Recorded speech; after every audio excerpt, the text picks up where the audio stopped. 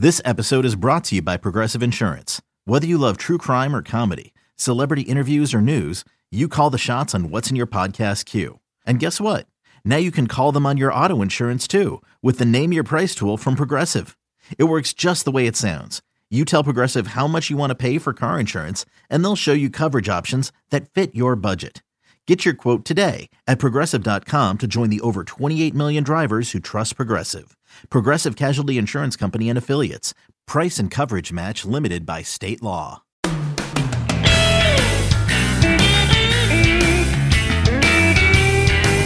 recording this and there's no sun up, which is always a very strange, it's a weird sensory thing when we record and it's not daytime. Yeah, actually, I had our friend of the show, Kelsey Hennigan, walk by the place where I'm recording this right now, and I'm recording in the dark, which gives me like NPR vibes a little bit, which obviously if you're listening through these first, 25 seconds, you can tell we're not going for NPR, but it just makes me feel that way. That like I'm in a dark room like Terry Gross is whenever she interviews her interviewees. Live from MILB.com in New York, I'm Tyler Maughan. WMILB in Philadelphia, Pennsylvania. Oh, man. So, hey, welcome in this week's episode of the Show Before the Show podcast from MILB.com, episode number 174. He is Sam Dykstra. My name is Tyler Maughan. We're bringing you all the latest in minor league baseball, and we got some good stuff coming up on the show today. Sam caught up with Gwinnett Braves pitching coach, the beautifully named Reid Cornelius today. We'll talk Gwinnett Stripers. Yeah. What did I say? Did I call them the Gwinnett Braves? Yeah. What year is this? Old habits die hard. Who am I? What's going on here? Welcome to the Show Before the Show podcast from 2017. Sorry, Stripers. My very first general manager in minor league baseball is the general manager in Gwinnett, and now I feel terrible. I'm sorry, North. I didn't mean that at all. So I'm gonna get an email from North Johnson with the Gwinnett Stripers, like, hey man, what's your deal? So the Gwinnett Stripers. I've had a very long couple of weeks. My brain is you have. We should actually tell capacity. People where you are right now, because it's really cool. Like, we should let people know how much you're doing to like broadcast this podcast right now. Yeah, well, where are you right now, Tyler? I am currently in Cocoa Beach, Florida. We're actually set up at a very cool hotel situation. We're like right on the beach in Cocoa Beach, which is cool, and it's great because you can wake up every morning and look at the beach and then go, all right, I don't have any time to go to the beach today. I gotta go do stuff for work. So that's not a tease at all. But I'm broadcasting the 2018 Women's Baseball World Cup for WBSC, the World Baseball Softball Confederation. It is the 8th edition of the Women's Baseball World Cup. It is my 2nd edition as a broadcaster for the Women's Baseball World Cup. And yes, women's baseball. It is not softball. It is women's baseball. They play on fields, full-size base paths, 60-foot 6-inch mound, small ball, large field, not a big ball and a small field, as the legendary U.S. veteran Malika Underwood says. And this is it's a really cool competition. There are 12 countries, which matches the largest field in the history of the tournament. It'll be 50 games. We are actually producing and streaming all 50 games this year for the first time in tournament history. And it's been a lot of fun. We just got started today. We're recording this on Wednesday the 22nd. So I had a game this morning between Japan, which is the number 1 ranked team in the world. They've won 5 straight world championships in this tournament, and the Dominican Republic. And the Dominican Republic, first time entrant into the tournament, their team, they held Japan tight. I mean, it was a 2-0 game. These are only 7-inning games. It was a 2-0 game with 2 outs in the bottom of the 5th, and then it was a handful of mistakes, and it kind of slipped away and ended up as an 8-0 loss. But I mean, for your first game in the tournament, and they're like, congratulations, welcome to the competition, go play the Yankees of this version of baseball. The DR was fun to watch, and I think they're gonna hang in, make some noise in this tournament. So yeah, we had 6 games today. We'll have 6 games a day for the next 4 days. We do broadcast double headers every day of the first few days of the tournament. It's myself, Craig Durham, a former radio voice in a handful of minor league markets, Dunedin, Mobile. He was in Helena for a little while, and for the first time ever, we have a woman broadcaster at the tournament. Kirsten Karbach, the phenomenal radio voice of the Clearwater Threshers, is here. And Kirsten she writes for the site, too. And she does. She does the Florida State League notebook for the site. Friend of the site. Very much so. I probably should have interviewed Kirsten for the podcast this week. Maybe next week. I like that idea a lot, and I'm writing that down right now. But Kirsten, it's funny because we met yesterday, and it was like the Spider-Man meme. It was like Kirsten and I have heard about each other for so long, and we've both been doing like bizarre writing and broadcasting things forever, and we finally met, and we're like, hey, I feel like I know you already. So Kirsten's here. She is the first woman broadcaster on the Women's Baseball World Cup, which is really cool. She did a doubleheader today and did fantastic work because that's all that Kirsten Carbuck does. So that's really cool. So she's here just for the opening round, and then we've got some different broadcast arrangements for what they call the Super Round, which is the next round, and then our championship coming up on Friday. But yeah, and this is on the heels of I did the U15 Baseball World Cup the last couple of weeks in Panama. So it's been like I bought a house. I closed on a house on August 6th, and then on August 8th, I left the country for like a month. Yes, I was going to say. Well, this is cool. And then you don't go. See you later. Yeah. Don't get to see it. Yeah. No, well, yeah. You know, somewhere in Denver, there is property that is yours. Apparently. That's what they tell me. And that's where all of my belongings are, in boxes. So I have that to look forward to when I get back. But yeah, so it's been cool. And if you do want to check out the streams, if you want to tune in, we got day games, so that's always fun. You can waste some of your work day. YouTube.com/WBSC. We've got our live streams there, and it's a lot of fun. I mean, it's a different brand of baseball. It's kind of a more old school small ball type of ball because that's, sort of what the sport is on this side of it. But it's fun. And there's a really cool story in the Japan Times yesterday that quoted J.J. Cooper, who is I think he's now the editor of Baseball America, and JJ's quote was, these are some of the most dedicated baseball players on the planet, the women's national teams for these various countries, because they don't get anything handed to them. It's not a sport that is played by most women growing up. You kind of have to be willing to sacrifice a lot in order to continue playing baseball. You have to love the game a lot in order to continue pursuing baseball and not get pushed into softball. And nothing wrong with softball, but if you are a person who loves baseball, why shouldn't American girls and women be allowed to play baseball? They generally don't. They generally move into softball. There was a really cool quote in an SB Nation story about the United States women's team. Jennifer Ring, who is a professor of political science at the University of Nevada, Reno, and the author of a book called Stolen Bases, Why American Girls Don't Play Baseball. She said, quote, "The girls who are on this team are just two-fisted fighters for the game they love." And I thought that was really cool. So these games are fun. The teams are really talented, and it'll be cool to see how some of these countries that have not been playing the women's game at a high level for very long, how far they'll come along over the course of this tournament. So it'll be fun. It started today on the 22nd, and we wrap things up on August 31st. So tune in, waste some of your work days. There you go. Yeah, no, there There's you the go. plug. I've already listened to some of it today. It was a lot of fun to listen and watch and today, all that kind of stuff. So I'm doing a game. This tournament's being hosted at the former home of the Brevard County Manatees, the former Florida State League team, and the former spring training home of the Washington Nationals. Prior to that, the Florida Marlins back in the day. But these facilities, these fields, the main stadium, the backfields, they've all been taken over by an organization called the USSSA, the United States Specialty Sports Association, and USSSA replaced all of the grass with artificial turf. So every playing field at this complex is turf, and not just like the grass areas, the base paths, the bases, the home plate area. There's no dirt around that. Even the mounds are artificial turf mounds.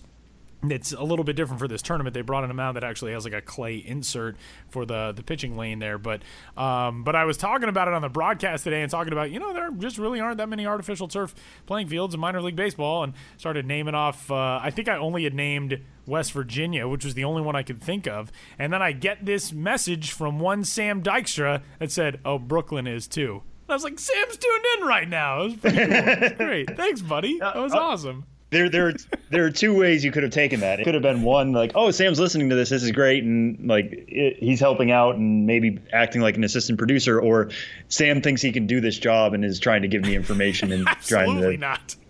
I have no idea how I do this job. So any help. He doesn't think I'm like, well, actuallying you. It was like, sir, actually. No, it was good. Because I think you'll find. Well, and I was having this conversation because Kirsten, we were talking about it yesterday when we met. She said that Daytona next year is purportedly getting artificial turf because they've had drainage issues at that ballpark in Daytona, the home of the Tortugas, which I'm not saying is breaking news or anything, but apparently that is the rumor that's out there for Daytona.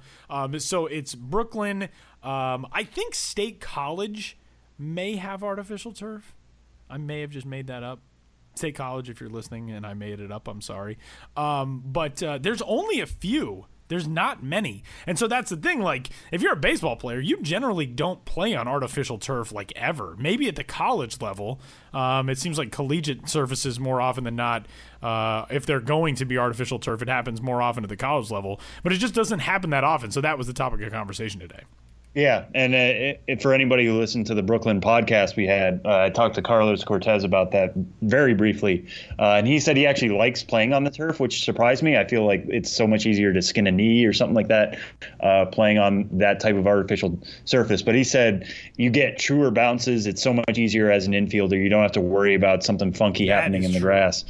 And and that's why we're journalists, right? We ask questions and we get surprising answers, and you learn something. So some of these players actually like playing on that type of surface, and hopefully it leads to truer outcomes, especially in a tournament like this when, like you said, a lot of these women have been working a long time to get here, and you don't want games decided on a funky bounce at second base. Absolutely. So if you want to tune in, let us know what you think. And with that, we'll get started on this week's episode of the Show Before the Show podcast. 3 Strikes is where we talk about the 3 most pressing issues in minor league baseball for the week.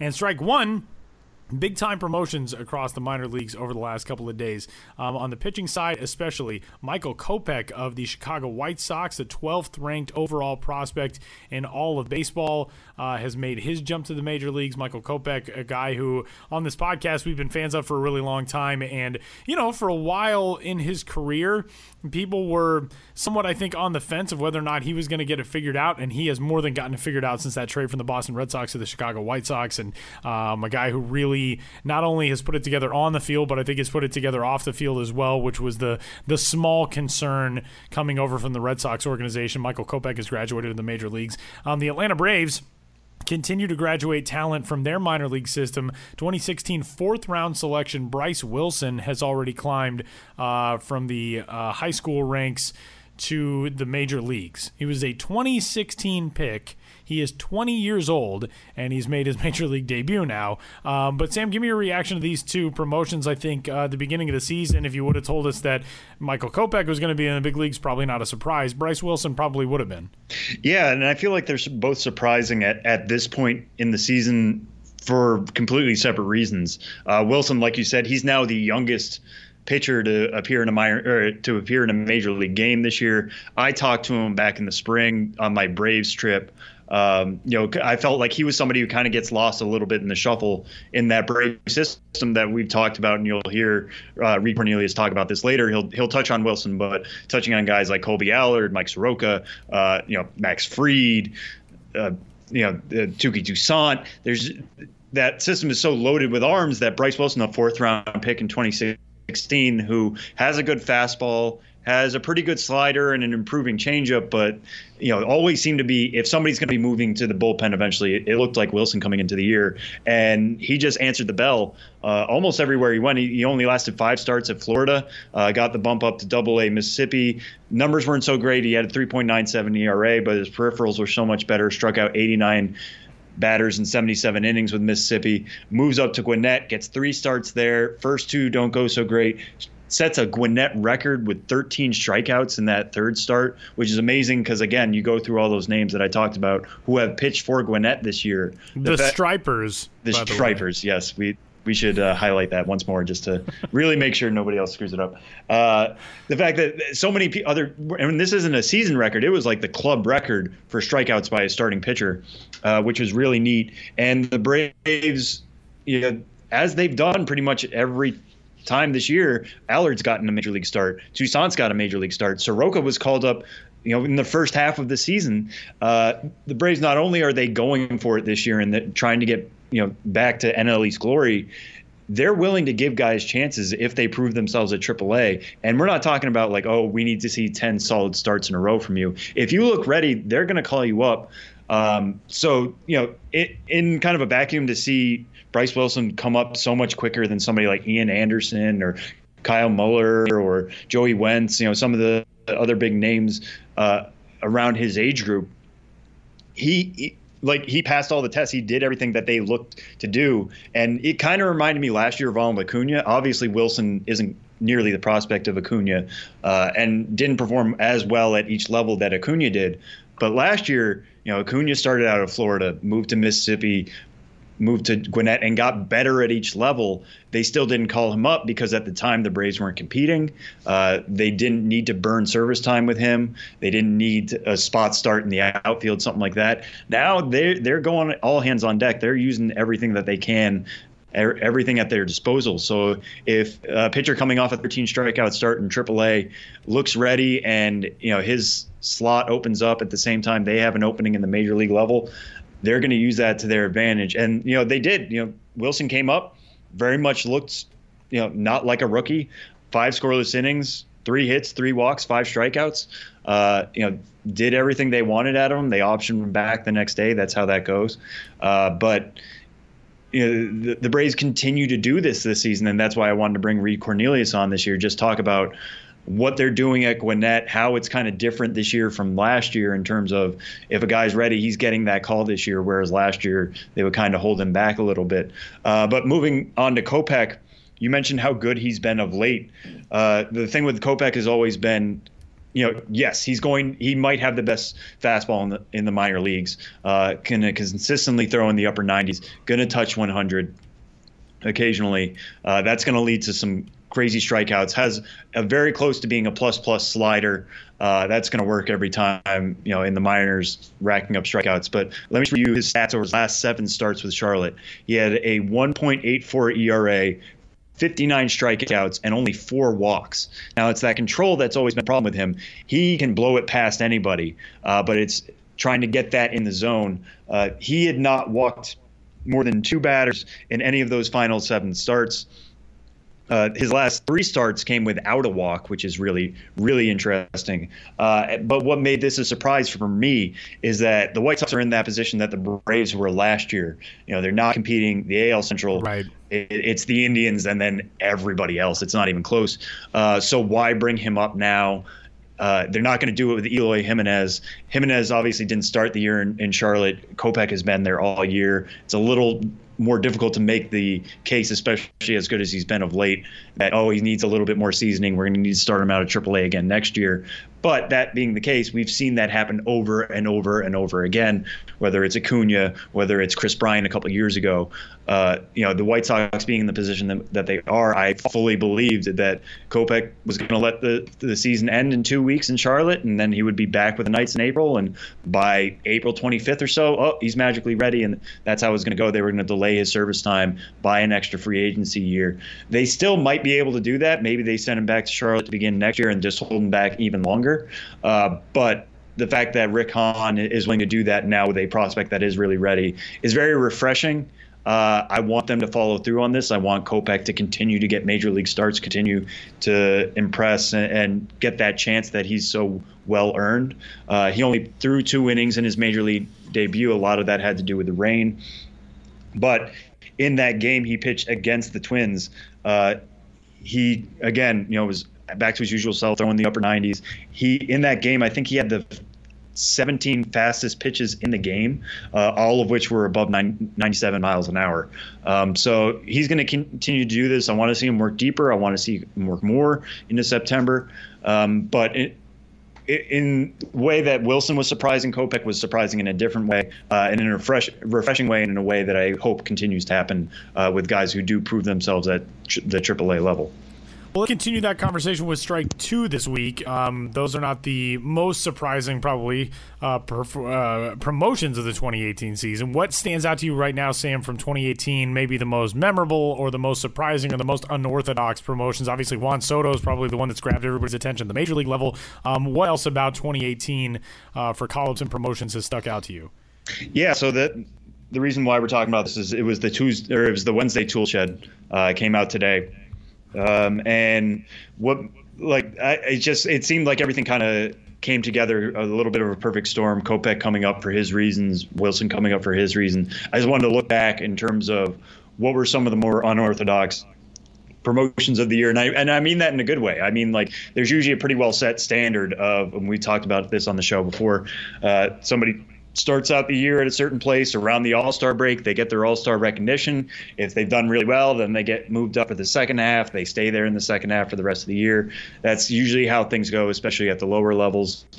Some of these guys, Juan Soto, you mentioned, he was number one on my list. They prove themselves, and then they get bumped, and then they get bumped again, and then they get bumped again. And a lot of these organizations that we're talking about, specifically the Nationals, have trusted their players. They know what they have in them. They're not looking for just statistics. They're looking for other things. And to give these guys these chances and to see them perform so well is really exciting. I'll just continue talking about Soto because I feel like he gets not lost in the shuffle, but like the shine comes off because we love the shiny new thing. We love talking about Bryce Wilson, how quickly he came up, and that's kind of great. Amazing to think about a 19-year-old and be like, he's not the shiny new thing anymore. Yeah, he's old news, but he's 19 still. He's still 19. He's not turning 20 until October 25th. 19, he's old. He's used up. Nobody cares anymore. I did a tool shed at the beginning of the year that was like, okay, Ronald Acuña's got called up. He's likely to be the youngest player in Major League Baseball this year, and here's all the reasons why, and here's who could even come close to beating him. And I put on a thing at the bottom that was like top 100 prospects who are technically younger than Acuña, very unlikely to get called up. Soto's name was on that list because at the time he was still in Hagerstown. He was in Class A. He only played 39 games in the minors this year before they called him up as a 19-year-old, and they called him up from AA. They didn't even give him AAA time. And right now he's hitting 289, 413, 518. He is one of the best teenage hitters we've ever seen.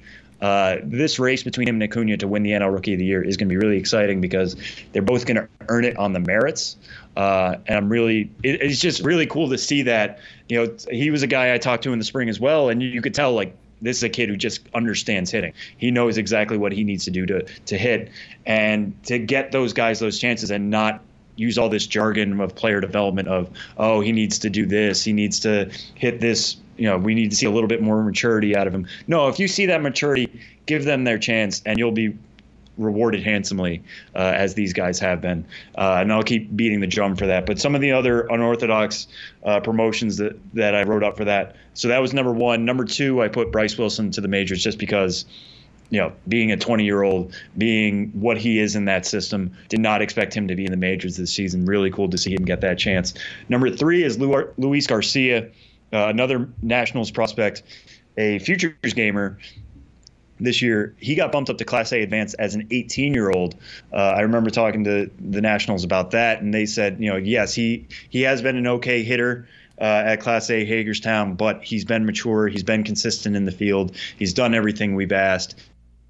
He continues to grow. He's ready for this challenge, and they gave it to him. And he's performed as well at Potomac as he did at Hagerstown, and also this promotion allows them to get him more reps at shortstop, which he so desperately needs. Kind of fun little note here. He hit 297 at Hagerstown. He's hitting 297 currently at Potomac.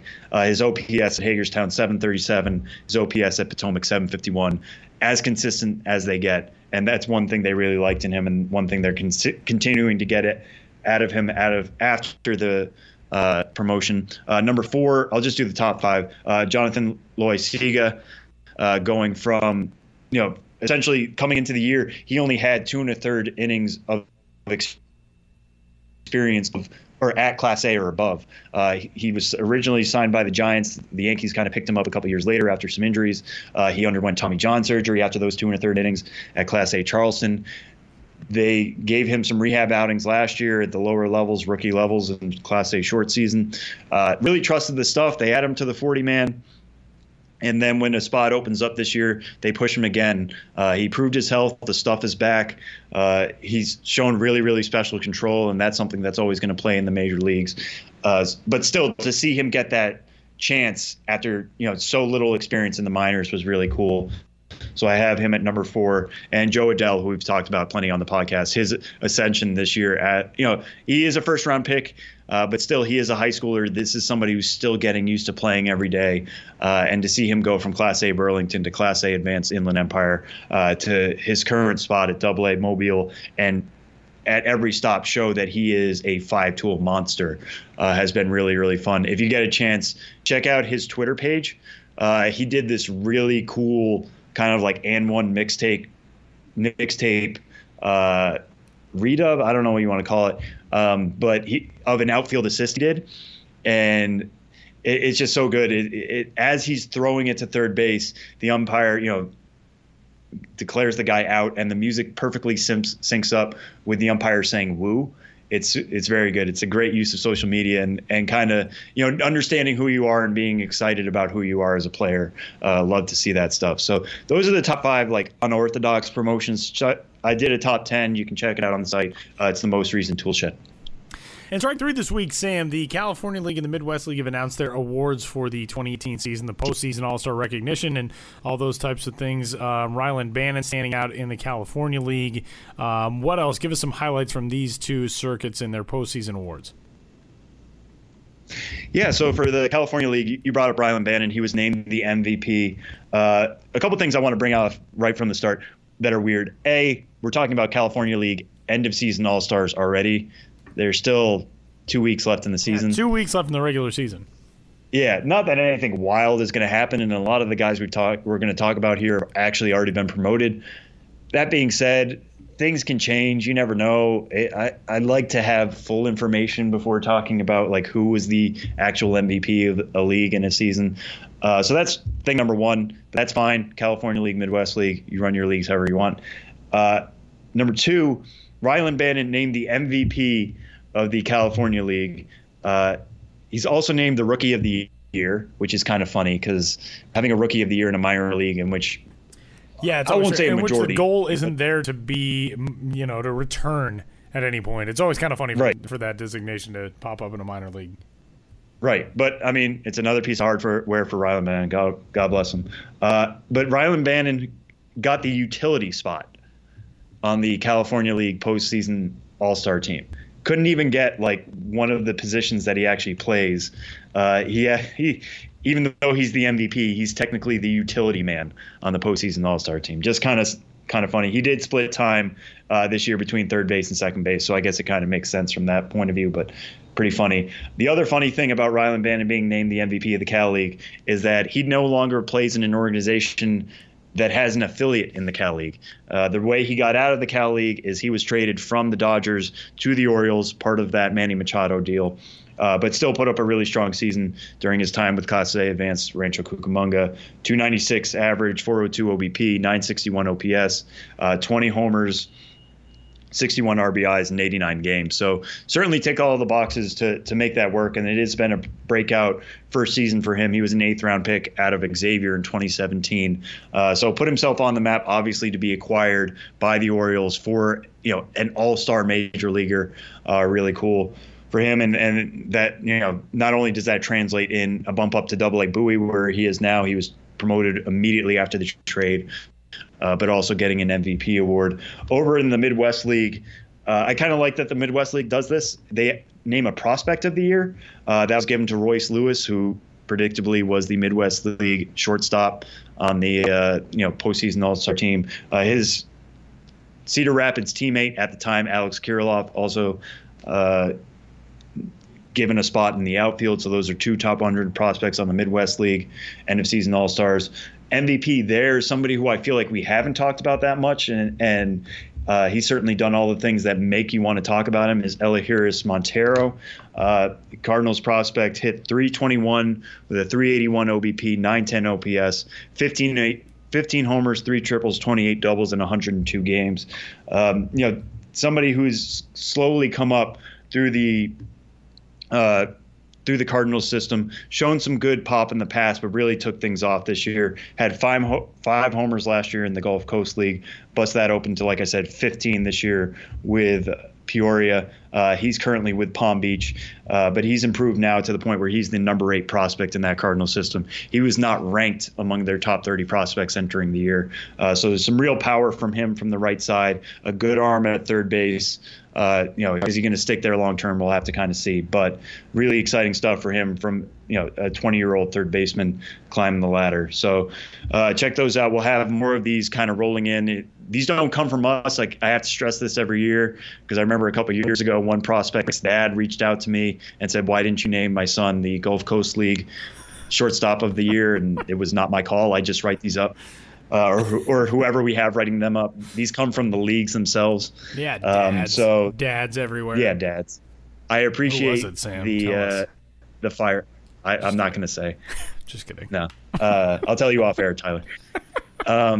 Yes. But the privileged information, yeah. everyone. Yeah. But no, these will roll out, some of which will still come in before the season ends, some of which will come out right when the season ends after Labor Day. But keep checking back on the site, and we'll obviously be tweeting these out and sharing these through all the various social channels.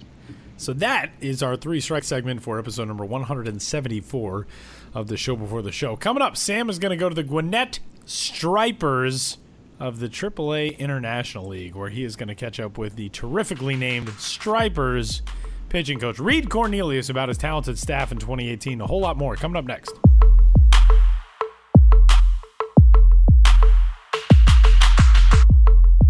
Joining us on this week's edition of the Minor League Baseball podcast is Gwinnett Stripers pitching coach Reid Cornelius, calling into us before a big doubleheader tonight on Wednesday. Reid, thanks for taking the time. Thank you for joining us. How are you doing? I'm doing good. Good to be here. Great. Thanks again for being here. So, before we get going, I just want to kind of set the table. I was writing all these names down before the interview started, and just to why I wanted to talk to you this week in particular. This is a list of the pitchers who have played for or pitched for Gwinnett this year, who have also pitched in Atlanta for the Major League Club. It's probably not an exhaustive list. There's probably a few names I may have missed, but just to give our listeners an idea of how long that list is: Colby Allard, Wes Parsons, Max Fried, Luis Gohara, Miguel Sokolovich, Evan Phillips, Touki Toussaint, Rex Brothers, Luke Jackson, Bryce Wilson, Josh Ravin, Chase Whitley, Jesse Biddle, Chad Zabaka, Lucas Sims, and Matt Whistler have been traded to the Reds, but they also fit that category. There have been a lot of guys kind of rotating through both Gwinnett and Atlanta this year for exciting reasons. What has it been like to kind of work with this staff specifically this year when you are going through that many pitchers in a year? Oh, it's fun. I mean, you see the raw stuff, and for the most part, we've got very mature kids. There's no excuses. They come to the park every day ready to work. They feed off of each other, and they pull for each other. So it's been a fun season in that regard. These guys have tremendous stuff. They have tremendous upside, and the future's looking bright for these guys. Yeah, and how much does that rub off on each other when you do see guys like, and we'll touch specifically on these guys later, but somebody like Touki Toussaint, who comes up pretty quick with you guys and then gets his first Major League debut, or especially Bryce Wilson this week, fitting that mold as well, coming up after I only think 3 starts. Do guys get excited knowing that they're that close, knowing that the Braves are willing to take a chance? Is that something you feel in the locker room? Yeah, I think that they understand that the hot hand will be the guy to go if there's a need at the big league levels. And, the Braves have shown they're not afraid to use a young guy with the 20-year-olds we sent up there that have held their own. And I think each one of them feel like they can do the job that it's called upon. They're prepared. Like I said, the work ethic is outstanding for these guys, and the stuff is really good. And it's fun to watch as one guy's called up. It's not like why wasn't it me? It's more a genuine happiness for each guy, and they're really pulling for those guys when they go up there. Yeah, and I think we saw a little bit of that this week when Wilson got caught up, and just the excitement in terms of guys tweeting. I know Touki was very excited about it, so that's been really cool to see. But do you feel like this is something with the Braves' philosophy that they are willing to trust these guys, or is it just the group of prospects that they've collected over the years, part of this rebuild process, it's just the right group, or is it something about an organizational philosophy that they are more willing to trust? Somebody like Wilson, who's 20, Mike Soroka, who's around the same age, Colby Allard, 2021. Is that an organizational thing, or is it just this specific group of prospects, you think? I think it's a combination of both. I think it's the evaluation of the kids and the stuff, and then the fact that these guys are made right. There's no doubt in their minds that they're going to succeed, and there's no excuses. If they come back, hey, I didn't pitch well. All right, let's get back to work. Or, I threw well, I felt good. There's not a need right now. Let's go back to work. And there's never a moment where you see them pouting or see them down. They're constantly on the grind, constantly doing what they need to do and preparing to help in any way. Yeah, and what kind of conversations do you have when they come back? Because somebody like Touki Toussaint pitched 6 strong innings in his debut. I think only gave up 1 run. Bryce Wilson didn't give up any runs in his debut, got optioned the next day. What conversation do you have with them when they show back up in your locker room and it's like, you did as well as you probably could, but here you are anyway? Yeah, it's just basically, hey, the need was there. You went up and did the job, and you're back here. Just be prepared for the next time, because it could be tomorrow, it could be 5 days from now, it could be 6 days from now, it could be a week. But the bottom line is to not anything that would obstruct your vision or your goal of going back there, and your work process and the preparation to go back up there and do the job. You may be pitching the best, and all of a sudden you pitch today and the heat is tomorrow. So it might be the next guy. That's just the way the game falls in that regard. Each continue to do your work, prepare as best you can. When you take the ball here, go out and do the job. And that's basically the way we look at it. It's, it could be anybody at any time right now that's pitching well, and you just have to be prepared when your name's called. Yeah, and speaking of somebody who got their name called this week, as we mentioned, Bryce Wilson got the call up this week, became the youngest pitcher to appear in a minor league game this year, or a major league game, which I think took a lot of people back because he started the year at Class A Advanced Florida. You got him for 3 starts. Like I said, he's been optioned back, so you'll probably get him for a few more here. The last thing he did before he got called up was set a Gwinnett record with 13 strikeouts. That's a pretty good way to push your way to the majors. But what did you see in him in those first 3 starts that told you, maybe he was major league ready, considering where he started the year and where he is as a pitcher now? He throws strikes with the tremendous fastball. He's not afraid. He's coming at you. He's like, here I am, hit it. And, he's got power with the fastball. He's still fine-tuning his secondary pitches. He has thrown some very good change-ups, and the slider has given us some depth at times. And like I said, it's about being consistent with those 2 pitches and having the trust that he does in his fastball. Because I'll tell you, the last game we saw him here, before he went to the big leagues, he could have pitched just with a fastball and probably won that game, because it was an impressive start. And he's missing bats. He's moving it to both sides of the plate, up and down. And like I said, with the power that he has, he was beating hitters, and it was a great night for him. Yeah, and in terms of working on those off-speed pitches for him, specifically the changeup, what do you need to do with him to make that a kind of major league ready pitch and something that he can trust to kind of throw whenever and kind of round out that profile? Yeah, he just has to keep using it in the game. The best experience he's going to gain is when he's out there facing hitters. And watching his big league debut, he threw some good changeups. And you see there's a little sink to it. It's a little bit firmer than some changeups, but if he throws it aggressively and gets, good hand speed at the end, he gets good action at the plate, which is what we want. And sometimes you see guys swing and miss. Sometimes they put it in play, and basically we're looking for him to get him to miss-hit it, so he doesn't have to throw another pitch and get an out on that pitch. But it's just a matter of him continuing to work on it in the bullpens, and continuing to use it in the games, because if he doesn't throw it, it's not going to get any better. But he has a tendency, to rely on that fastball. And if that fastball is working, there's no reason not to rely on it. But to keep in mind, hey, I still need to use some change-ups and pick good spots to use them in the counts and in the lineup. Mm-hmm. Yeah, and moving on to another guy who made his debut 9 days ago from when we're recording this, Touki Toussaint, kind of another spot start. It was a day start.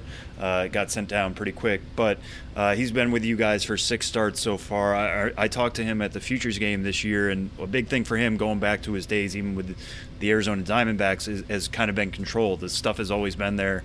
Fastball is electric. Curveball is one of the best I've ever seen in the minors. But it's just in terms of getting that over the plate, getting it into the strike zone. That seems to be an improvement he's made this year. What have you guys done with him to kind of work on that and harness the stuff that has been so good, obviously, to push him to the majors? I think they did a great job with him when he was in Double-A. They're well down there, had him for a good bit of this season.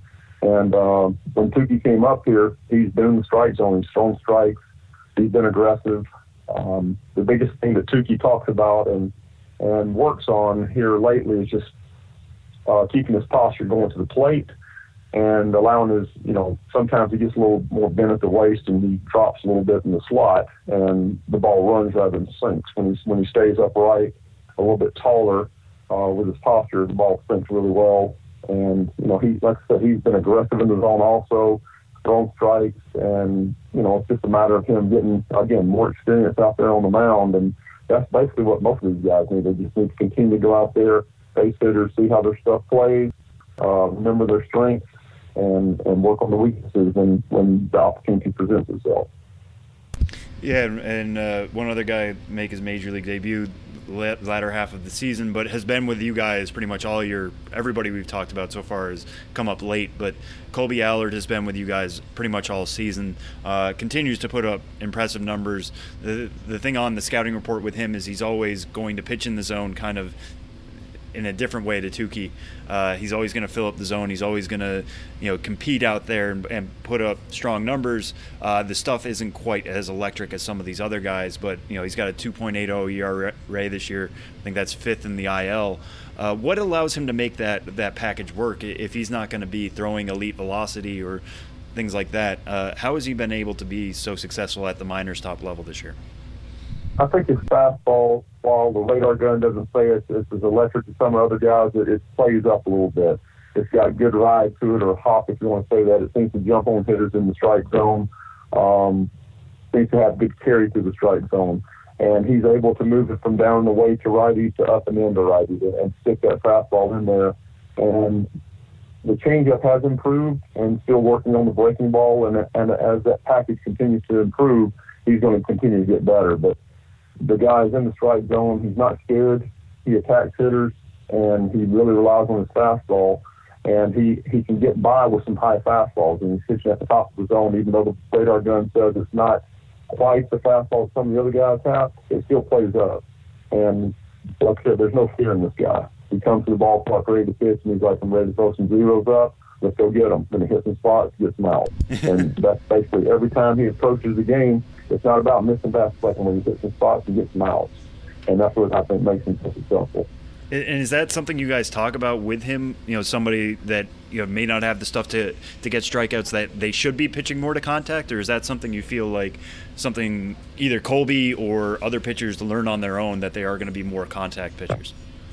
Yeah, we encourage them to relish contact, to get poor contact more times than not. And if you're trying to get poor contact, if you have electric stuff, you have really good stuff, you're probably going to get the strikeouts because you're going to be ahead in the count 0-2, 1-2. And then you can go to your put-away pitches. So, we encourage guys to force contact, get these guys out of the box 3-4 pitches or less, and see where it goes. Because if you get bad contact, more times not, we're going to pick that ball up. Mm-hmm. Yeah, and one guy who does have pretty good swing and miss stuff is Kyle Wright, last year's first-round pick. Braves have obviously been very aggressive with him, starting him out at Double-A to begin the year. He's made 4 starts with you guys, struck out 25 and 25 2/3 innings so far. Being somebody who was in college last year, how do you feel like he's handled that adjustment to AAA? I know the SEC is obviously a good conference. He comes from a good pitching school in Vanderbilt, but to be where he is already is really significant. How do you feel like he's handled that adjustment to AAA, and what's been the most eye-opening thing about working with him so far? Yeah, I think he handles it very well. He's a mature kid. He's got a workman's attitude. He comes to the park, hey, what are we working on today? You can ask him that question. This is what I want to do. Okay, Shad Day, what are we looking at? This is what we're going to do. Okay, sounds good. You know, he's pitched well. You know, he's another guy that has a power fastball. He has a couple breaking balls, and he's still working on the changeup. The changeup has been good for him. And the fact that, you know, he's at a level at AAA where you got some guys that have played in the big leagues, some big league experienced guys that know how to do damage and triple counts and things like that, that all of our guys, and Kyle included, are understanding, hey, I can't just throw this ball right down the middle here and expect an out. I'm going to go ahead and make a quality pitch and get the results I want. But, you know, he's been as good as we can expect him to be. And he, like I said, he comes to the ballpark every day ready to work, and it's a no-nonsense attitude he has. There's no panic. You know, we ask questions, we talk, and, you know, we go from there. But it's just been fun watching him grow as a pitcher also. Yeah, and when you mentioned he's now getting to work with guys who have been in the major leagues before, when guys do come back down like that after so quick, do you feel like they're sharing information about what that is like? I mean, how much are they? How much is a competition for these guys to come up and try to beat each other out for that next spot start, and how much are they trying to, you know, improve each other and bring back scouting reports based on what they've seen? I think they're pulling for each other. You know, of course, there's a competition because every one of these guys, their ultimate goal is to be in the big leagues and be successful in the big leagues. And they come down, they talk about exactly what happened, how they pitched, and the other guys that were down here in AAA, they watched those starts, and they're like, hey, you did this good, you did this good, this looks really good. And they do that outing to outing. You'll see these guys watching video together at times, you know, scouting reports on other hitters. They're curious, they're asking questions, they're looking for information, and, you know, they use it and they apply it when they go out there. It's something special because you look down the bench and you'll see these 5 guys, all sitting together. You know, they're all sitting together watching the ball game, talking about pitching, come over and ask questions about certain situations. So the competition that they have between each other doesn't interfere in their relationship, and it definitely pushes all of them to be better.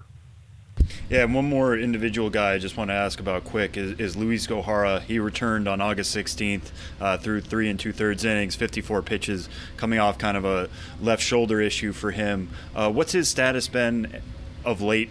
I know he's returned now, so he's probably scheduled to come back pretty soon. But what kind of year have you seen him go through? Because it's been a rough year both on the injury side and the results side. He's got a 5.14 ERA and 11 starts with you guys.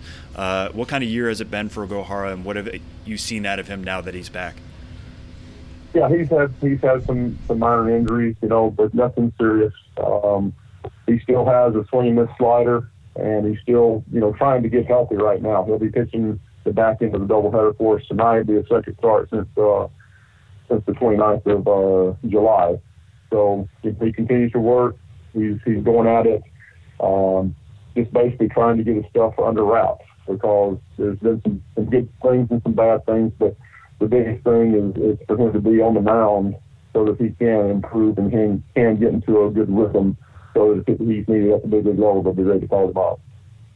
Gotcha. All right, well, we'll end on kind of a fun one, Reid. Looking over your bio, one of the things I like to ask guys about when I get the chance is, you know, what experience they had with the Montreal Expos. You got some experience, obviously. You were drafted in the 11th round of the 1988 draft by the Expos, coming up through them. You played 3 major league seasons with them. You also got some time in Ottawa, which is now another defunct Canadian team. What kind of memories do you have of playing either with Ottawa or Montreal?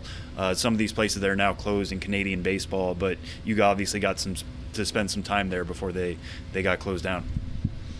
It was always I got nothing but positive memories. Montreal, Ottawa, a lot of the Canadian cities we played in. It seems like, you know, it was very fun. It was very interesting. Montreal was loaded with some talent. I was fortunate enough to be around some very special players there, and you get to learn from them and hopefully improve. The competition we had in the minor league there was outstanding. We had a lot of good pitching prospects, a lot of good hitting prospects there. But both the cities, I mean, Ottawa and Montreal were great cities. The people were great, and it always seemed like the place was geared to be outdoors, because I'm sure they don't get out a whole lot in the winter. But the jogging trails, bicycle trails, it seems like everybody, as soon as that sun came out, everybody was outside, and it was packed on the parks and things like that. But just special places and good memories. Yeah, very cool. And Montreal always felt like it was kind of in an era of rebuild. But the Braves now, you joined the organization last year. I've been part of the Marlins for a long time. Last year was definitely a rebuild. Now it's not. What is it like going through that transition from last year? You were a pitching coach of a team that was just trying to foster talent, just trying to grow everybody. Now you're growing it into legit major league talent. What has the change been like between 2017 and 2018 for you? It's not much of a change. I mean, it's a little bit more expected of the guys when they go up there now. We're still just trying to produce major league players, get guys ready to pitch in the big leagues, and to remind them, hey, there are certain things you need to work on here. Doesn't matter if, you can go out there and just pitch with just your fastball today. You might want to throw a few breaking balls, because when you get to the big leagues, you're going to need to do that. So don't forget about that. You want to remember what your strengths are, but remember there are some other areas you're going to have to use and need to focus on improving those to get to the big leagues. And, I mean, it's been a blast to watch the Braves do what they've done. I mean, I think it's caught everybody by surprise a little bit. Talented players up there playing very well. And like I said, we've seen several of the kids that played here last year, this year, go up there and help. And it's just been a really fun year. All right, well, that's all I have for you. Reid Cornelius, pitching coach of the AAA Gwinnett Stripers in the Atlanta Braves system. Like we just said, very exciting year, very, very exciting couple weeks with all the guys getting called up. Reid, thanks so much for joining us, and good luck the rest of the way down there in Gwinnett. Thanks a lot, Sam. I appreciate it.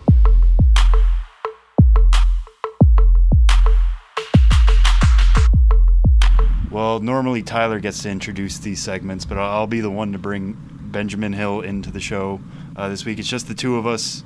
Do you want to say where you're sitting, or should I say where I'm sitting? How does this work now that it's just the two of us? Well, I was going to let it develop naturally, but now we're kind of on the spot. I am Ben Hill, sitting to Sam Dykstra's left in conference room 5M in the Chelsea. 5N. 5N, I'm sorry. So if you were trying to locate us. Yeah. 5N. 24 hours after we talk about all this stuff. Yeah, we are in it's a very nice conference room. Not much to speak of in the way of decor. But there's lights and chairs and a table, and we're good to go. And internet, thankfully, so we can actually record this. And yeah, all the amenities we need. We got everything we need. Why don't we just set up camp here and stay a while? This is our new office space. If anybody needs to find us for the next 2 weeks of the season, this is where we'll be working out exclusively. That's right. So this past weekend was a really cool one for you. You got to go back to your home state of Pennsylvania. Got to go see the Williamsport. Well, you got to go to Williamsport, we should say, and you got to go to State College. Williamsport, you were there for the Little League game between the Phillies and the Mets. Major League Baseball taking over a minor league stadium.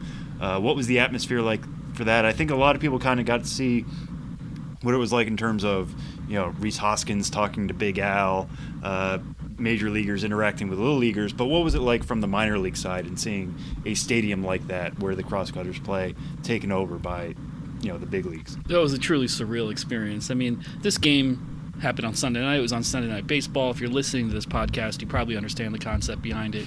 But it does take a little explanation. It's the Little League Classic featuring a major league game at a minor league field. So it's not maybe the most intuitive thing going. But Bowman Field, where the game is played, it was last Sunday night between the Mets and the Phillies. It's the home of the Crosscutters usually. It's a 92-year-old stadium. I mean, one of the oldest professional ballparks in the country. Capacity 2,500, and they're playing a major league game there. And what I focused on in my story, which you can read on the website milb.com. Great website. Yeah, it's really cool. For those keeping score at home, it's the official website of minor league baseball. I focused on the minor league side of it in terms of I spoke to Gabe Sinacrapi, the vice president of marketing for the Cutters. Kind of what's it like on their end? They're running a comparatively bare bones Class A short season operation. They have something like maybe 5 full-time employees. And then all of a sudden, there's a major league game there once a year, last year and this year, and it's going to continue into 2019 as well. And, what really struck me about this, and in talking to Gabe, is the amount of planning that goes into this game. Yes, on the baseball schedule and the Major League schedule, it's 1 out of 162. But Major League Baseball sets up their so-called operations compound outside of the ballpark about 3 weeks prior to the event. So you go to the stadium for the Little League Classic, and you don't just pull up to the ballpark. It's basically surrounded by tents and trailers, the operations compound of Major League Baseball, who are running virtually every aspect of the event. So it's kind of surreal for the team to kind of have to step back and then just not really be a part of the operation. And, in talking to Gabe, he was like, it's as if someone comes to your house and says, we're going to stay for 3 weeks, and, on the last night, we're going to have a party. Yeah. And invite all of our friends and all that. The quote that he used, that was my favorite from your story, I think. Yeah, it's a good quote. I mean, and as he told me, it's a little disconcerting. I think he and the team had more problems with it last year in terms of how to balance it and work this out with Major League Baseball coming in and the sort of, I don't want to say turf wars, because I think war is a strong term, but the tension that results from having to sort of cede large aspects of your operation and just have it out of your control, both for the game itself and also for a lot of the time leading to the event. So it's a really strange thing to be happening in a minor league baseball context. But for any hassles that occur for the team, and operationally it's difficult for them, because again, Major League Baseball is there for 3 weeks prior to the event, and they're still running, they're in the midst of their, cross-cutters are playing. They're in the midst of the New York Penn League schedule, so their parking gets messed up, and they're operationally they're a little conflicted. But at the end of the day, what do they have? I mean, they have a major league game taking place in their field, and as Gabe told me, we are the center of the baseball universe right now, and they really are. The Sunday night game during the Little League World Series, Williamsport, PA, of all places, is literally the center of the baseball universe for the time that this is taking place. And not to mention, I mean, obviously Bowman Field is up to professional minor league baseball standards just by virtue of being a minor league team, and Major League Baseball and minor league baseball, have an agreement in place through the PBA, professional baseball agreement, about the standards that facilities must be kept up to. But there's a difference between the standards that Major League Baseball has for a minor league affiliate versus the standards that Major League Baseball has for playing an actual major league game on the field. So a huge benefit of this for the crosscutters and for Bowman Field has been what Major League Baseball has done to the field in order to play the Little League Classic. I mean, to the field itself, an all-new playing field, new seats, a new party area down the right field line, a batter's eye installed, where there's like camera wells from center field, which you don't see very often in a minor league ballpark. The bullpens are now behind the outfield fences, like a major league club would have in most cases, as opposed to being down the lines. And you could go on and on. So there's been a tremendous facelift for an older facility, which was in decent enough shape as it was, but a tremendous facelift for Bowman Field as a result of the Little League Classic. A lot of publicity for Williamsport and the Crosscutters operation just by virtue of being involved. And having been there, just a really cool event to witness. I mean, it was surreal for me, too, to be, in the kind of hanging out in the camera well area down the first base line, leaning over the fence, watching the game, and constantly having to remind myself, this was a major league game that's counting in the standings between the Mets and the Phillies. I mean, it was absolutely surreal. But for me, it was a very different night because usually I'm doing my thing, got the designated eater, might take part in a between inning contest, doing random interviews of ballpark characters. And this time, it was an entirely major league operation. So I felt like I didn't even really know what to do with myself. But just witness it, take it all in, and document it as best as I could, because this is not the sort of thing you're able to be a part of very often. And I felt lucky to be there because, as media, because this is not a ticketed event. This is not something that people get to go to.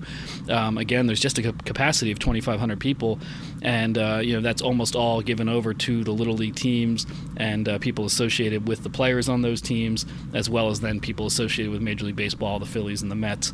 But it's not open to the public, although there was a cool element to it of just local fans, setting up down the third base side outside of the ballpark watching the game. And they cut down a tree? Wasn't that one thing? Like somebody like actually cut down branches on a tree and set up scaffolding to watch from the outside. There are, and this is such a small town stadium. Beyond the outfield fence are just people's backyards and in fairly modest homes in Williamsport, Pennsylvania. And I saw at least 2 scaffolds rising from these backyards where people were set up on scaffolds that were erected in people's backyards that were high enough to see over the outfield fence and take in the game. And and how cool is that? If one, I think it'd be pretty cool to live just near a minor league stadium like that, let alone be able to set up a scaffold in your backyard and watch a major league game is pretty cool, and it just added to the atmosphere. Yeah, and you kind of touched on it a little bit, but so much of what you do normally is try to see how a game is fitting into the community, what it's like to be in that area. Your slogan is exploring America through minor league baseball. This was not a minor league baseball event. This was very much a national event, right down to, like you said, the community not really being allowed in. It was mostly Little Leaguers and Little League associated folks getting to watch, from the stands. But how much was the community involved in this? How much was Williamsport promoting it as a team? How involved were they in terms of, fulfilling media requests and all that? Or was it completely from start to finish a Major League Baseball event? It really was start to finish a Major League event. In terms of going to the game, it's not like I just reached out to the crosscutters like I normally would and they'd say, hey, we'll give you a credential at the press box. I had to email credentials@mlb.com or whatever the case may be, right, and go internally through their processes. Everything was through Major League Baseball processes. That's not to say the crosscutters had no aspect with it. The ushers were crosscutters employees. The front office staff was on hand to provide directions and put out fires, as it were, if any issues arose. All the food and beverage was done by the crosscutters as they would at a normal game. And I was talking to a woman at the concession stand. It's in the article, and she was saying one of the most interesting aspects of this night is how many of the kids don't speak English, and in terms of them communicating to the concession stand workers what they want by, pointing and trying to figure out what this is. And she's like, you'll see kids, put hot sauce on a hot dog because they think it's ketchup and that sort of thing. And, just a small detail, but I like that sort of thing. This type of thing you wouldn't think of, but that does affect how the night proceeds. Right, and speaks to how much of it's not just a national event, but an international event, really, between, teams from Asia, Africa, Mexico, all over the place. So really cool. Then you go from that, you stay in the New York Penn League, you stay in Pennsylvania, you go to State College Spikes on Monday. What can you tell us about that experience? Yeah, I drove right from Williamsport on Sunday night to State College, about an hour drive, and spent all of Monday in State College to see the Spikes. That's the way the schedule worked out. They weren't home over the weekend. So, I felt a little guilty that I haven't been to State College in 8 years, which is a very long time, and I show up on a pretty fairly dead Monday. School had just started at Penn State. I think it was the first day of classes, and so everything was kind of in a transitional vibe over at State College. Both nights I was there, when I got in on Sunday night and also on Monday night after the game, it was and I stayed in downtown State College. It was a full-on party scene, like you'd think. And I forget what day it is when I'm on the road anyway, and I thought it was the weekend. And after a while, I was like, wait a second, this is a Sunday and Monday night. And there were just, these hordes of college kids just walking up and down. Playing right into their stereotypes. Yes, I couldn't believe it. There was across the street from the hotel, there was a house party that looked like out of central casting for a college house party. People were there all togas? down not quite that, but just...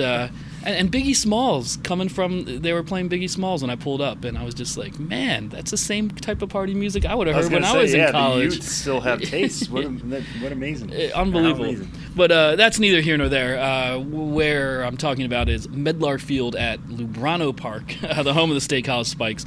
I enjoyed this night. They had a fun time. I like the spirit of the Spikes. It was a Monday night. It happened to be National Radio Day, so they had that as their promotion. That's not the kind of promotion where people are going to be like, oh, honey, they're celebrating National Radio today. I have a radio in my car. This means we have to go. Yeah, but just little things they did throughout the night. On the staircases of railings leading down to the seats, they just posted facts about radio and radio announcers, just one of those goofy things you see in minor league baseball. My favorite element of it, and it made me laugh the whole night long, was that for the visiting team's walk-up music, which happened to be the Williamsport Crosscutters, who I didn't actually get to see play in Williamsport. So for all the Crosscutters walk-up music in State College, because it was National Radio Day, the Spikes played Radiohead songs.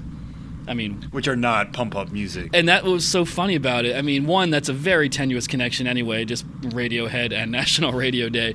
But a lot of those songs, and they played dozens and dozens of them, are atonal, kind of wispy and floating and a little off-putting. And I think Radiohead are certainly one of the most avant-garde or kind of hard to listen to bands that have hit the mainstream in recent years, and to hear these Tom York's vocals floating over these like skittery beats and wispy piano atmospheres all night long at the ballpark was pretty surreal, especially because it was one of those only minor league baseball nights where it was the completion of a suspended game followed by a 7-inning game. So especially when the night started at 5:30, fans weren't really there yet because the game was technically supposed to start at 7. So there's almost no one in the ballpark, and there's like Tom York's voice warbling all over the place, and there's facts about radio posted on the railings, and it was just kind of surreal. I enjoyed it. And it was Joe Putnam's birthday, who happens to be the team's longtime radio broadcaster. He wore a crown and robe and carried a scepter all night long and got pied atop the dugout at one point. And so they really played that up as well. So, it wasn't a super well-attended night. It was a Monday night, as I said, in a transitional time of year. It didn't rain, but it was kind of dark weather. So, not the kind of night that a team would love for me to show up at, when it's normally when you want some energy. Right. But, they made the most of it, and I had a good time. I hadn't been there in years. So I apologize to Spikes for coming on a Monday, but it was a fun Monday. I had a good time. And honestly, I get more out of those stories when you are there, when it's not a big night, when it's not a big promo night, something like that, or you're seeing Star Wars nights that are across everybody. Everybody has one of those now. I get more out of hearing that a ballpark plays Radiohead songs for the opposing club. That is genius. Yeah, that is so good for something that's just a random Monday in August. Yeah, I mean, and I love that kind of thing, and that's why, when I get some guff from teams, and there's the whole joke that, when I write a book about all this, it'll be called "You Should Have Been Here Yesterday," because that's what it always is. And team, this isn't a good night, you should have been here for this or that. But for me, it's like when you're there on the quote unquote off nights or bad nights, to me that's where you get to see a team shine in a way, because you get to see the energy and effort they put into the nights that aren't going to get a lot of fans. And I think when you do have teams like the Spikes just going all out for something like National Radio Day speaks to the spirit of the operation, which translates to doing well when there are big nights as well. So, and it's kind of more fun for me in a lot of ways to witness that, like you said. So I think there's a real benefit to that. And, if you're a fan of minor league baseball, you're trying to go to games all throughout the year. And it's not about just going to one or two nights of the quote-unquote best nights. So it's about having fun as much as you can for 70 nights a year, or in the case of the New York Penn League, 38 nights a year. And so why not? Just go for it. And that's what I really like to see. Yeah, and so we'll go from that radio night kind of promo to talking about your upcoming promo preview. I don't know if anything's going to get you more excited about this story than the fact that you actually got to use penultimate in the headline.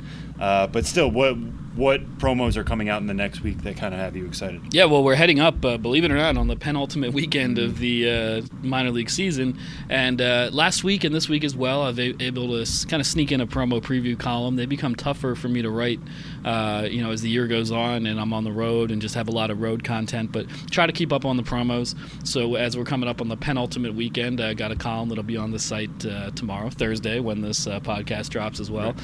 And I think there's a lot going on, so I hope you check out the column. Syracuse are playing 4 straight nights as the Salt Potatoes, and they have 2 bizarre giveaways during this homestand. On Thursday, they're giving away a quote upside down traffic light / salt potato snow globe. Because those two mix just so easily. Whatever you're picturing at home is exactly how it looks, I'm sure. And in a lot of cases, I can provide, being in my quote-unquote, I keep saying quote-unquote, expert role. You can say quote-unquote expert, that's fine. Right, yeah, quote-unquote expert. a lot of times it's my job to provide context for things that initially might not make sense, but I say, okay, here's why it makes sense. This is one where I still don't quite know why it makes sense. I can tell you that the upside-down traffic light is a real thing in a small town. I remember we talked about that in the offseason. Yeah. Tipperary Hill. I hope I'm pronouncing that right, but that's nearby. It's near Syracuse, and it has this famous upside-down traffic light where, it had something to do with like the Irish and the British, didn't it? Yeah, where green is on the bottom and or no, the other way around. Yeah, green is on the top. Green is on the top and red is on the bottom. And it has something to do with the community's Irish heritage and something against the British. And I wish I knew the specifics of that. More or less just how dare the green light be below the red light. Right, so exactly. This is some Irish pride. Then the Rochester comes into town against Syracuse for the next 3 days, Friday, Saturday, Sunday. And on Saturday, if you thought a upside-down traffic light / salt potato snow globe was a little too mundane for your taste, they're giving away a bobblehead of a salt potato, an anthropomorphic salt potato, standing on the logo of a Rochester plate. And that's because that'll teach them. Yeah, that'll teach them. That's because this is a duel of the dishes in which all 3 games against Rochester, Syracuse is playing as the salt potatoes, their regional delicacy, which, what is better than potatoes and salt? Against the plates, Rochester plates, which is a reference to garbage plates, which often include salt potatoes because Rochester and Syracuse, share a common heritage to a large degree. Right. But it's plates versus salt potatoes, and since Syracuse is at home, they're giving away this bobblehead of an angry, sneering salt potato with a pat of melted butter on his head, standing atop the Rochester Plates logo. So take that, Rochester, the duel of the dishes. Is the butter supposed to be his hair? Is it supposed to be... Is he bleeding from the cranium? I just have so many... He's angry either way. Yeah, these are open to interpretations. Yeah. So that's a good one. Then the next night, and this also segues into my next trip, Aberdeen, the Iron Birds, are playing as the Steamed Crabs for the second night in a row, second year in a row. I will be there on Friday to take that all in. They will take the field as the Steamed Crabs, and there will be a crab feast at the ballpark for those who buy that upgraded ticket. All you can eat crabs, team logo mallet, and I did not recruit an all designated eater for this game because crabs are gluten-free. Oh, you can actually... Yeah, so I don't know how I'll document that, but I plan on sitting down during the game with a mallet and just going to town on some crabs. That's for sure. So, and I haven't been into Aberdeen since 2011, so overdue to visit them. And that'll be the 5th and final stop, New York Penn League stop of August. I was in Brooklyn and Staten Island last week, and then had Williamsport and State College this past weekend, and I'm losing track of time. And then Friday, Aberdeen Iron Birds. And then I will actually make a return engagement on August 31st at Staten Island because I won a bubblegum blowing competition there last time I was there. So I'm going to take on Kurt Bavacqua, who was featured in the 1975 Topps card as the bubblegum blowing champion. And we'll see how that goes. And then the following day, I'll go to Colorado to visit Colorado Springs and Grand Junction, the final 2 ballparks I've yet to get to in the affiliated world. But we're getting ahead of ourselves, so we can talk about that next week. And so anyway, read the column, other things in there, Clearwater, suit, everything. See, in writing these columns, I'm always talking about teams and alternate identities. And then I keep saying the team will either suit up or the team will take the field. And I need more ways to express that. But Clearwater Threshers are, quote-unquote, suiting up as the Beach Dogs for their What Could Have Been night. An interesting one to me is, speaking of What Could Have Been night, Bowling Green Hot Rods initiated that concept back in 2009 when they were the Cave Shrimp. And that was the first ever What Could Have Been night, where a team suits up as an identity that they could have chosen in their Name the Team contest. So now Bowling Green, almost a decade later, is now introducing a new concept. Instead of What Could Have Been night, on Saturday they're going to have What We Were night, and they're going to play as the Columbus Catfish, or the Bowling Green Catfish, because what they were before they were the Bowling Green Hot Rods was the Columbus Catfish. That was the franchise that moved to Bowling Green. That's just throwback, though. That's all that is. I like What We Were night better.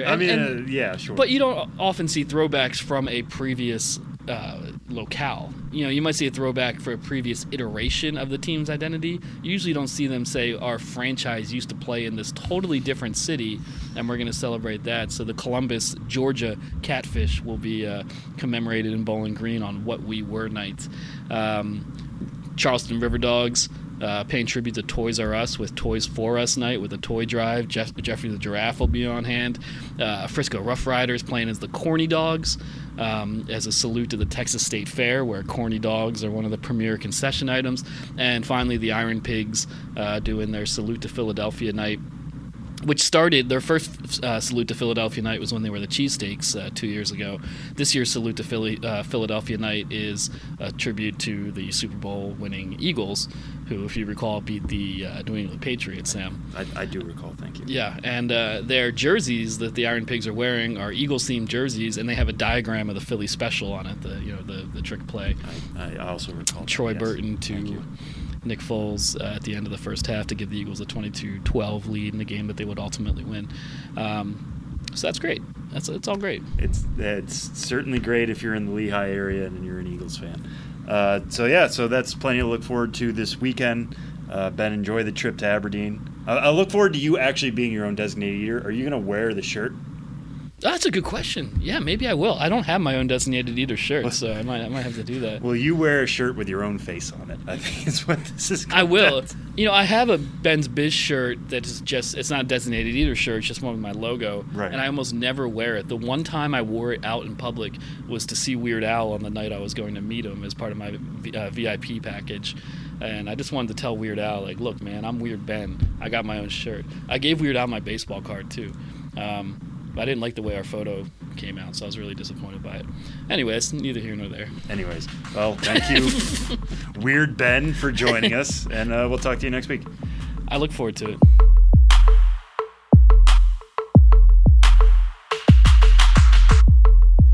A big thanks a couple of segments ago to Reid Cornelius of the Gwinnett Stripers and Benjamin Hill. There was one story that came up last week, the business of minor league baseball, that we didn't get a chance to talk with Ben about, but wanted to discuss a little bit, Sam, before final details come out on it. It's not a final go yet, but the Pawtucket Red Sox appear to possibly be on the move. Yeah, so last week, this has been something that we've talked about, not necessarily on the show so much, but has been bandied about for a while now. What is the future of the Pawtucket Red Sox? A couple years ago, there was maybe a proposal for them to move to Providence. Then Pawtucket was trying to throw its hat back in the ring, and either, I don't know if they were trying to renovate McCoy, or I think they were going to build a new ballpark all entirely. But last week, the ownership group of the Pawtucket Red Sox announced in Worcester, Massachusetts, that they intend to move the team from Pawtucket to Worcester. They have plans drawn up for a stadium. Looks really neat, kind of in Worcester proper. That wouldn't happen until the 2021 season. That being said, and this is something that Ben and I have stressed when we've talked about this, because it's happened before. Just because a team announces its intention and the city got super excited and everybody back home where I'm from got super excited, the amount of texts I got of like, oh, what do you know about this? Which was, I knew as much as everybody else in terms of what they were announcing.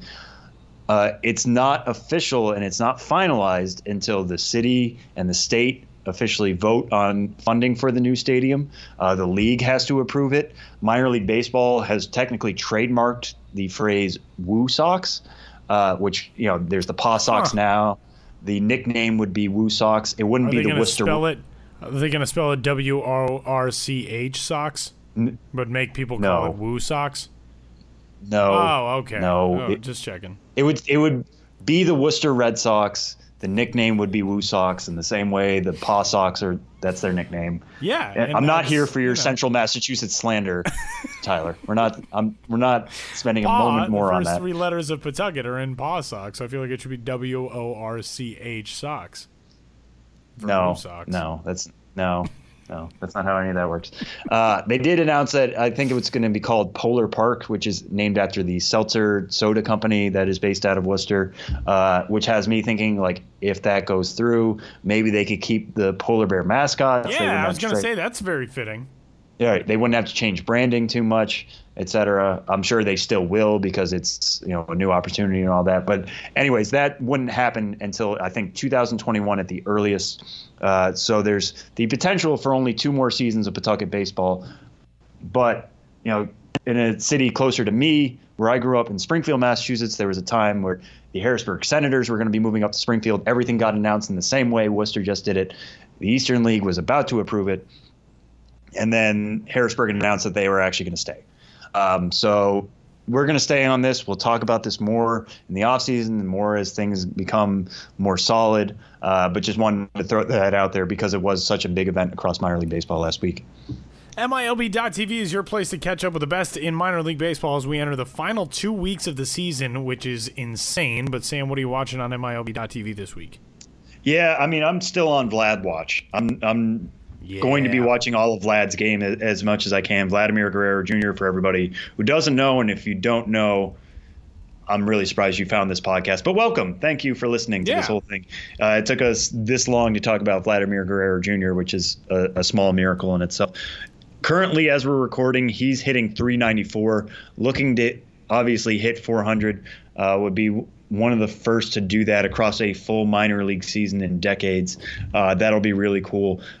It feels like undue pressure that we're putting on him to get to 400 because he could hit 350 the rest of the way and that average would still go down, which is nuts because That's amazing. He is a 19-year-old playing at AAA, but the AAA Buffalo Bisons, AAA affiliate of the Toronto Blue Jays, of which Vladimir Guerrero Jr. belongs to. They are playing Pawtucket this weekend. Tune into as many games as you can of Vlad. The season's going to end. He's not going to get called up to the majors, barring a miracle. Get as much Vlad as you can before the season is out and see him try to chase 400. I mean, he has it in him to get there in a way. If I was to bet on any bat in the minor leagues, and I'm not just saying prospects, I'm talking about 30-year-olds. I'm talking about veterans who have been around forever. If there's somebody who's going to hit 400 this year, it's going to be Vlad over any stretch. So tune in while you can this weekend, Buffalo and Pawtucket. That'll be must-watch stuff this weekend, going forward the rest of the way. I'm going to go to the AA Eastern League. The Baltimore Orioles have not had a whole lot to be excited about this year at the major league level, but at the minor league level, some things coming along. The Alma, Michigan native and Western Michigan product, Keegan Aiken, has been fantastic for AA Bowie this season. He was just named Eastern League Pitcher of the Week, and Keegan Aiken is set to go to the mound, I believe, on Friday. He last pitched on the 19th, so I think Friday will be the next start date for Keegan Aiken, but you can check that out at MILB.TV as he and the Bowie Bay Sox take to the field this weekend, coming up for an Eastern League matchup. We get close to the final couple of starts of the season for these guys, and it's interesting with pitchers because at this stretch of the year, obviously they're going to full pitch counts. There's no limits or anything on that, but these guys are exhausted by the end of the season. So for those players who are finishing strong, I think it tells you a lot about guys who are on good rolls toward the end of the year, and Keegan Aiken has certainly been that way for AA Bowie, so you can keep an eye on him. 14-6 with a 2.77 ERA so far this season is Keegan Aiken, and he and the Bowie Bay Sox will be taking on the Erie Seawolves coming up this weekend. And that will do it for this week's episode of the Show Before the Show podcast. Did I miss anything? No, I think that's it. I think we got it all covered. All right, good. We got all the minor leagues covered. We got everything covered. We covered absolutely everything. And you're welcome, America. He's Sam Dykstra. I'm Tyler Hall. We'll talk to you next week.